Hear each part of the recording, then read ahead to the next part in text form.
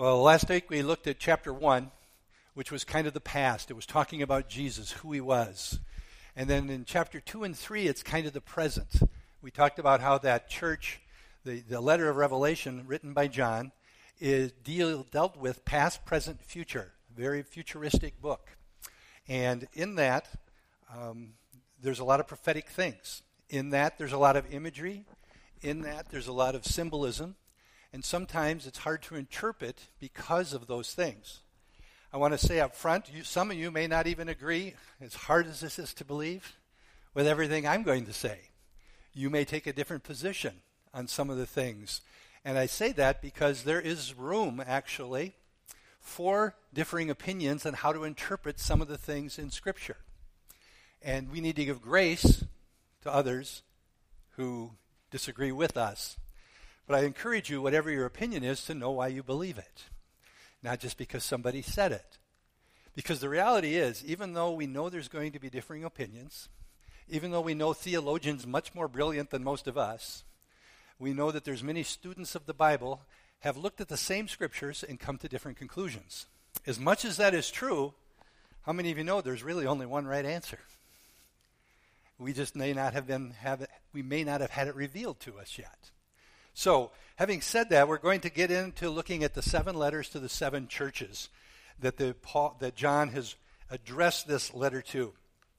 I put up a map. I'm having him put up a map. And on this map is the 7 churches that are being talked about. Are they the only churches that are established at this time? Absolutely not. There were many other churches already established. Why he chose these 7 churches, we're not sure. As I said last week, the number 7 seems to be very significant in the Scripture. It's used over and over and over. And one of the things it seems to mean and represent is a completeness or a wholeness or a perfection. You know, the 7 days of creation, it was completed. It was very good. And if you go through Scripture, you'll see 7 show up so many times. In the book of Revelation, it's going to show up over and over and over. So I believe there is an aspect of completeness. So I believe that one of the possibilities of the 7 churches is they give us a picture of the whole church. Even though they're written to specific churches, addressing specific issues, and promising specific rewards. On this map, you also see the island of Patmos. That's where John was put by the government of the day, by the Roman government. He was exiled there. That's where he was at when he wrote this letter to these 7 churches. The 7 churches are pretty well, that's modern-day Turkey, if you would look at a map. That's where that is located today. Not all those cities exist today.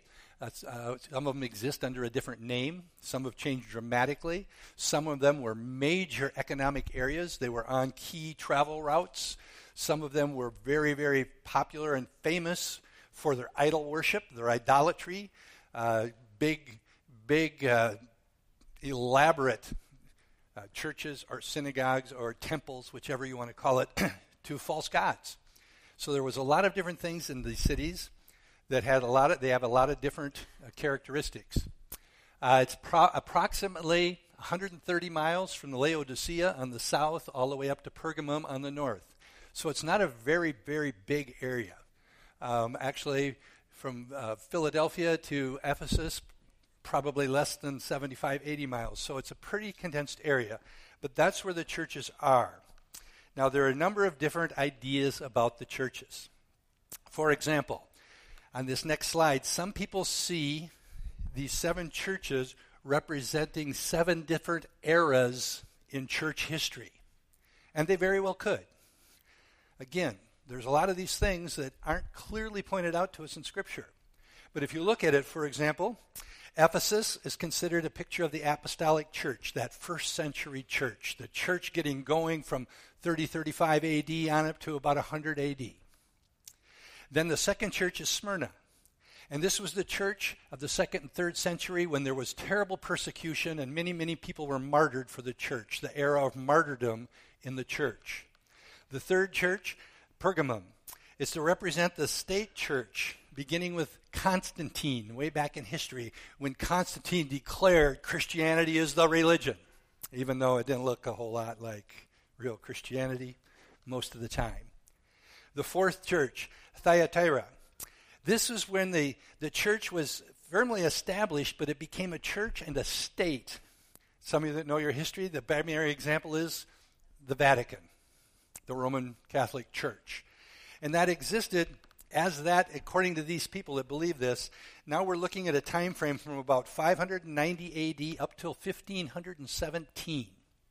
Many, many years. That was considered the church. And then we go to Sardis. And this pictures the church of the Reformation. The Reformation, primarily people like Martin Luther, John Calvin, and others. A Reformation, kind of a breaking away from the state church concept. You know, salvation was by faith and not by works. And the church of Sardis was up till about 1730. And then the church of Philadelphia. This was, according to these people, is what they called the missionary church era. This is when missions really were launched into the world. William Carey, kind of known as the father of early missionary work, it kind of launched this era in church history. And this went right up until about 1900. And then we get to what they would call today the Church of Laodicea. The lukewarm church. If you've read ahead, the church that God says, I want to vomit you out of my mouth. And we are, according to this way of looking at these churches, we are living currently in that era, and it will not end until Jesus comes back. So what they actually represent, what they actually mean, not absolutely certain. But personally, all of those things could be representative of those churches.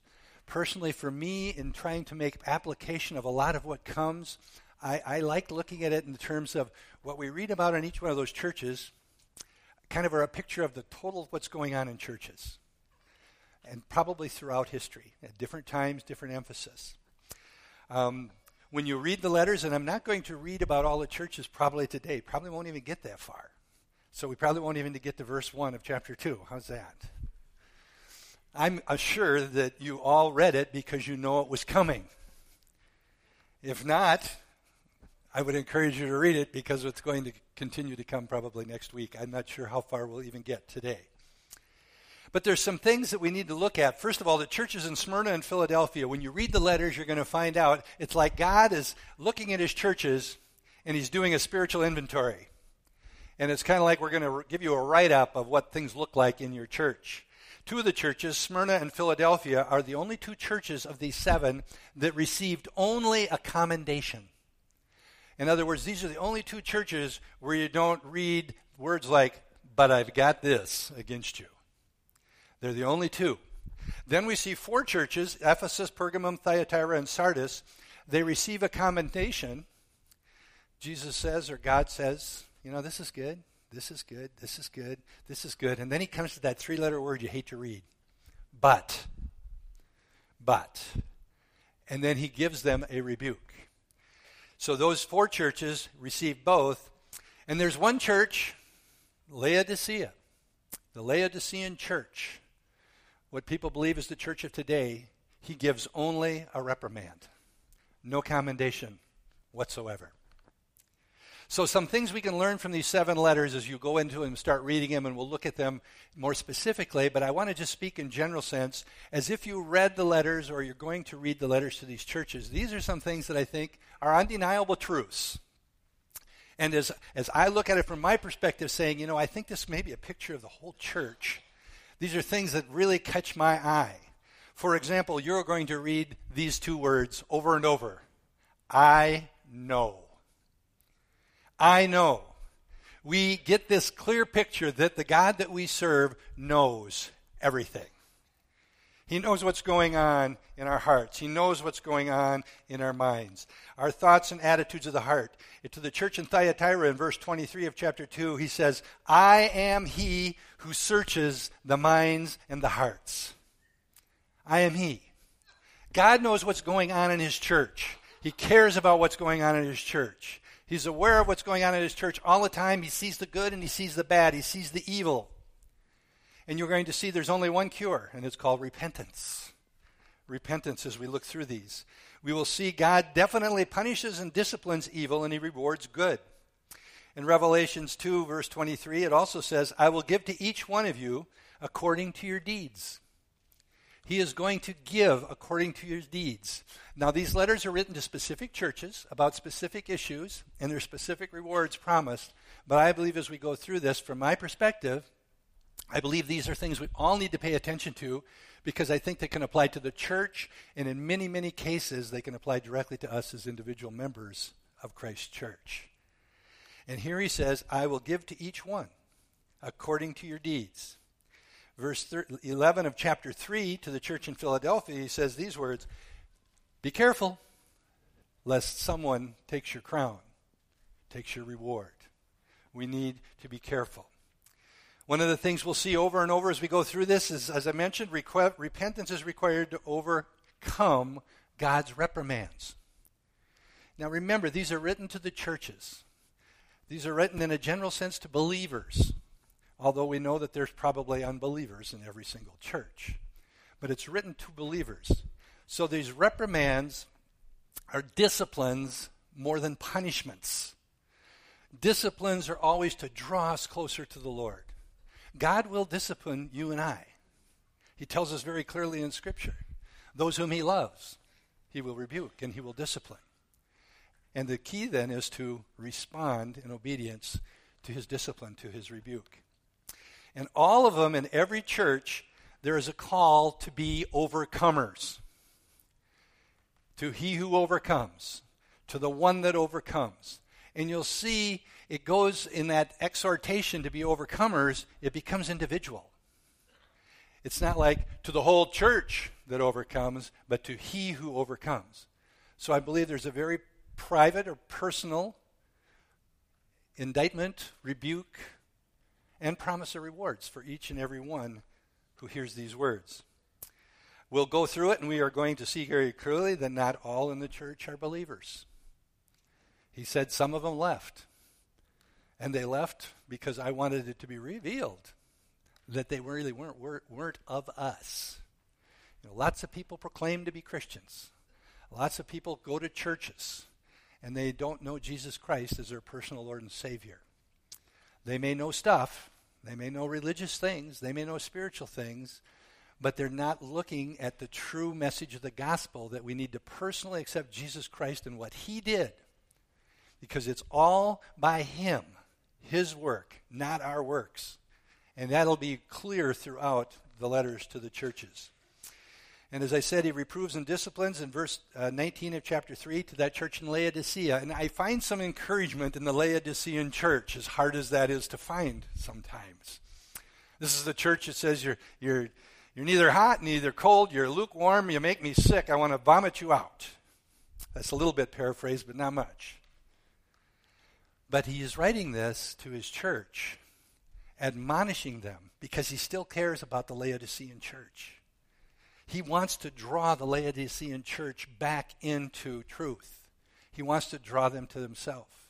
So he didn't write to the Laodicean church and give them zero commendation to say, sorry, I have left your presence. You are no longer my church.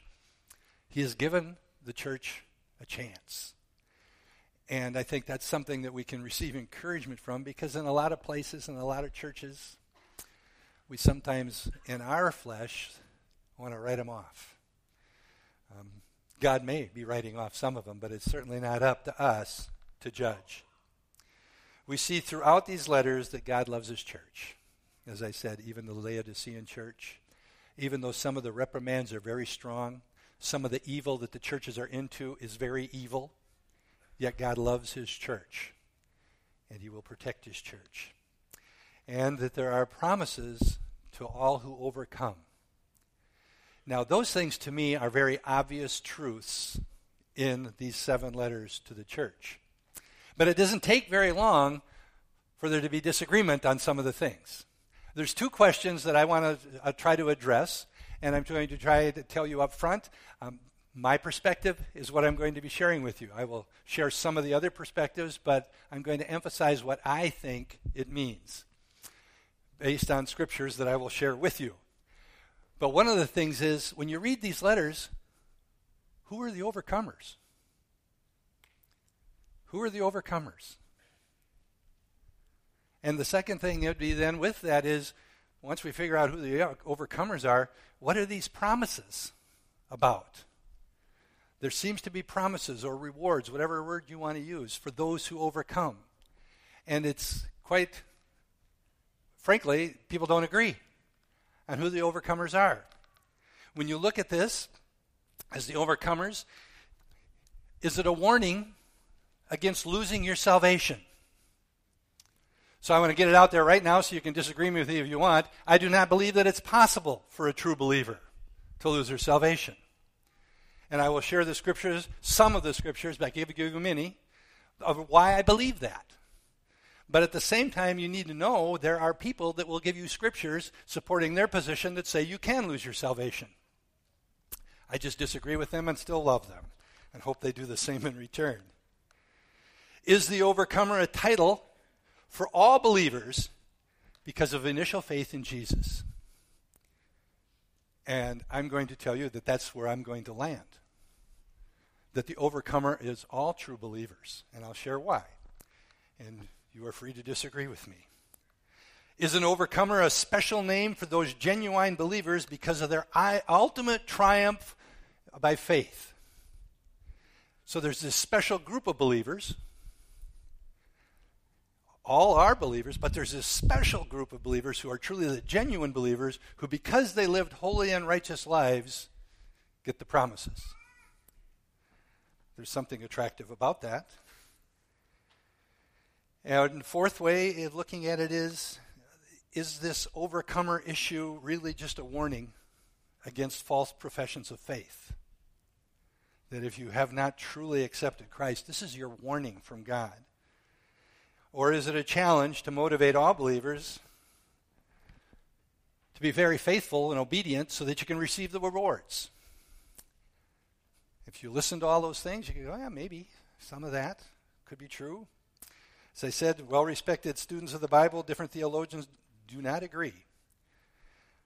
I believe that there is some definite room for disagreement because of different scriptures.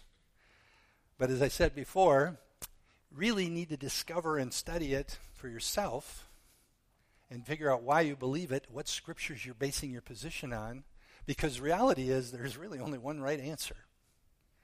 The Word of God means something, clearly. But there are lots of places where God doesn't get specific and tell us exactly what it means.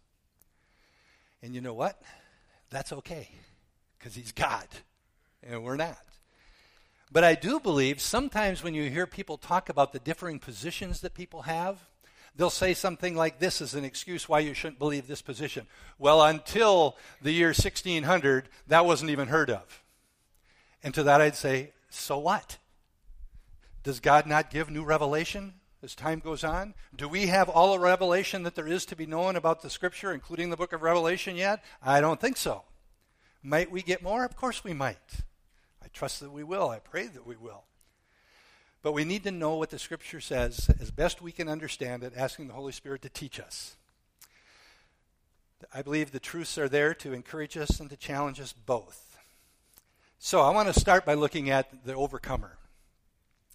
The term overcomer, there is a word here in the Greek that every single one of you are very, very, very familiar with.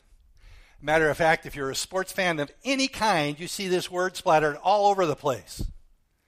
I'm pretty sure you're going to see it this evening if you watch the Super Bowl somewhere. It's got 4 letters. It's one of those 4-letter words. But it starts with an N. What might it be?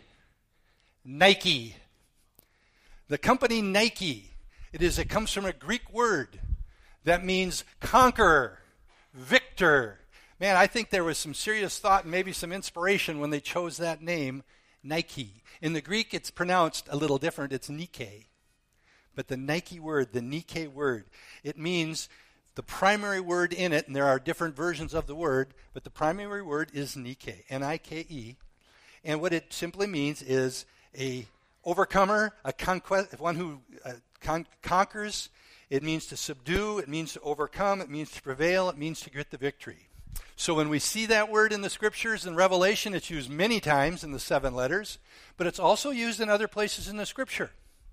And a lot of those other Scriptures are places in Scriptures that those that believe you can lose your salvation because of that word overcomer, if you don't overcome, what's going to happen to you? That's the question. That's why I think it's really important when we see this through these 7 letters written to churches that only the overcomers receive these promises. What does it mean to be an overcomer? Because if you believe it means you lose your salvation, you better get real serious about those letters. And even if you don't, you need to be pretty serious about those letters. An overcomer. When you see that word, it presupposes something. It presupposes the fact, if the word means conqueror, overcomer, prevailer, victor, it presupposes what? There's a battle. There's a war going on. And we need to understand as Christians that war is going on. It's taking place. Even after salvation, the conflict continues. If you happen to be a Christian in here that's never felt spiritual attack and never has anything go wrong, I am filled with envy and jealousy. And sometimes we have this wrong preconceived idea that we lead people to Christ, and what they're really looking for is a panacea, something to make everything seem good, and we don't do a very good job of really explaining what it means to become a Christian. It's not a super pill that all of a sudden you have no problems. You don't have to worry anymore because you're never going to sin again. There's never going to be any trials or temptations, and if they are, they're all from the devil. None of that necessarily is true. We need to understand the overcomers, and we need to understand that as Christians, we are still in the conflict, even though we've won. Even though we've won. And the only reason we've won is because it has almost nothing to do with us. It has to do with Jesus. It has to do with God. So when we look at this battle we're in, what is the nature of the battle? You know, one of the things that it's easy for me anyway to slip into is to try to fight this battle in the flesh. I'm going to try harder. I'm going to work harder. I'm going to do more. And boy, you know what happens? I get wore out. And it doesn't work very good. It certainly doesn't bear eternal fruit. When we look at this war that we're in, it's spiritual. In Ephesians 2, verses 1 and 2, it says this: you were dead in your trespasses and sin. That's before you got saved. In which you formerly walked according to the course of the world, according to the prince of the power of the air, of the spirit that is now working in the sons of disobedience. There is a spirit in the world that we live in. It's a demonic evil spirit. It's made more clear in Ephesians 6:10 through 14, where it says, finally, be strong in the Lord and the strength of his might. Put on the full armor of God that you may be able to stand firm against the schemes of the devil. For our struggle is not against flesh and blood, but against rulers, against powers, against world forces of this darkness, against the spiritual forces of wickedness in the heavenly places. Therefore, take up the full armor of God that you may be able to resist in the evil day, and have done everything to resist, stand firm.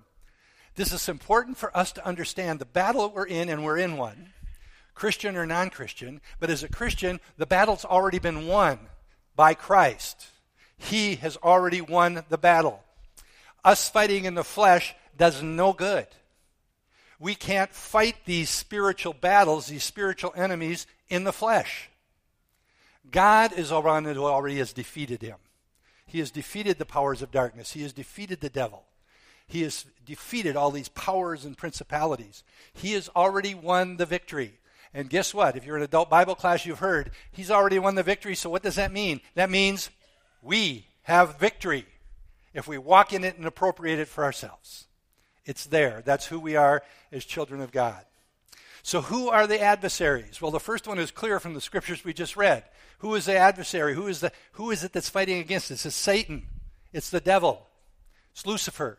It's whatever you want to call him, but that's who it is. He is one of the primary adversaries. In Ephesians 6:12 that I just read, it tells us that. And in 1 Peter 5:8, it says, be sober, of sober spirit. Be on the alert. Your adversary, the devil, prowls about like a roaring lion seeking someone to devour. And he really, really, really likes the taste of Christians. He doesn't need to attack unbelievers. They're already lost. Until they accept Jesus Christ as their personal Savior, he's theirs. He is the prince of this world, and until we accept Jesus Christ as our Lord and Savior, we are of the world. We are part of the world. We are in the world. The devil, that roaring lion, is looking to snare Christians in his traps. But he's not the only adversary. The world itself is an adversary. What is the world? It's a system of government that's evil. It's a demonic system that we live in this world. I mean, I can't tell you how many times I listen to the news or I read something on the internet or a newspaper and I go, I can't believe this. And then I just take a step back and say, why should I be surprised? It shouldn't surprise any of us what's taking place in the world. It is a world power controlled by the devil, but it is the world, it's the culture that we live in, and it's going to be continuous and nonstop till Jesus comes back. And it is intensifying. Have you noticed? It's intensifying. And as Christians, we are not immune.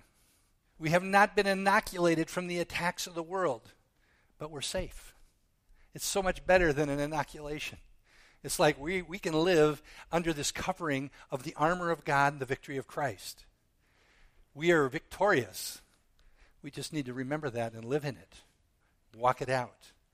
In John 5:4, and this scripture in 1 John, verses 4 and 5 of chapter 5, are very significant in the way that I interpret a lot of what we're going to be looking at. In 1 John 5, verse 4, it says, for whatever is born of God overcomes the world. And this is the victory that has overcome the world, our faith. And if you don't understand that correctly, it doesn't mean your faith as much as it means your faith in Jesus Christ. The object of our faith is always the key. How do we overcome the world? Through Christ, believing that the victory has already been won through him. In John 16, verse 33, it says, these things I have spoken to you, that in me you may have peace. In who? If you want to have peace, it comes through Christ. It's in him. He says, in me you will have peace. The war is going on around you. It can terrify you. It can put fear in you. It can cause you to be in despair and hopelessness, oppressed. The enemy will dump all of that on you. But the victory and the peace is found in me. It's in me. In the world you have tribulation, but take courage. I have already overcome the world. He's overcome. He's won. And then there's a third enemy, and that's the flesh. Too often we want to blame everything on the devil or the culture around us, the world. But there is the aspect of our flesh. In Romans 7:14 it says, for we know that the law is spiritual, but I am of flesh, Paul wrote, sold into bondage to me, to sin. For that which I'm doing, I don't understand. For I'm not practicing what I would like to do, but I am doing the very thing I hate because of the flesh. In Romans 8, verses 7 and 8, the mind set on the flesh is hostile towards God, for it does not subject itself to the law of God, for it is not even able to do so. For whatever is born. And who is the one who is overcome? We look at all these things and we realize that we have to surrender our flesh. There's a reason God says to crucify the flesh. It's an enemy. Those who are in the flesh cannot please God. So the nature of the warfare is spiritual. The adversaries that we're fighting primarily are Satan himself, the government of Satan that the Bible often refers to as the world, and our flesh. Our flesh. We can crucify the flesh, or God wouldn't tell us to crucify the flesh. We are not to be of the flesh. We are not to be of the world. We are to be led by the Spirit that lives and dwells in each one of us, the Holy Spirit. The lusts of the flesh are very, very strong. Amen? We all battle with it constantly. And until you get saved, really, you are a prisoner of your flesh. We could say, how could they do that? It's natural. It's the world. It's the enemy. How could we do that? Because we did not surrender to the Spirit. Be led by the Spirit. The victory is there through the Spirit of God. How is the victory provided? I've said it many times already, but we need to understand it is the person and the work of Jesus. And this is where we need to be encouraged. If you're trying in the flesh, you're going to want to give up. You're going to get exhausted physically, emotionally. You know what else is going to happen? Your faith is going to be eroded. We need to realize that the battle belongs to the Lord. And we'll see, yes, we have a role to play in that. But He is the one. He is. The primary message of Scripture is simply Jesus is the overcomer. He came to overcome. Power of sin, power of death. And as the book of Revelation unfolds, we get an even greater picture of this amazing God, this amazing Jesus that we serve. And the victory and the lengths He'll go to win that victory. So I got about half as far as I thought I would. So we're going to stop there. But I want to just encourage us with what we've looked at so far. I really want to encourage you to read chapters 2 and 3 and look at these churches.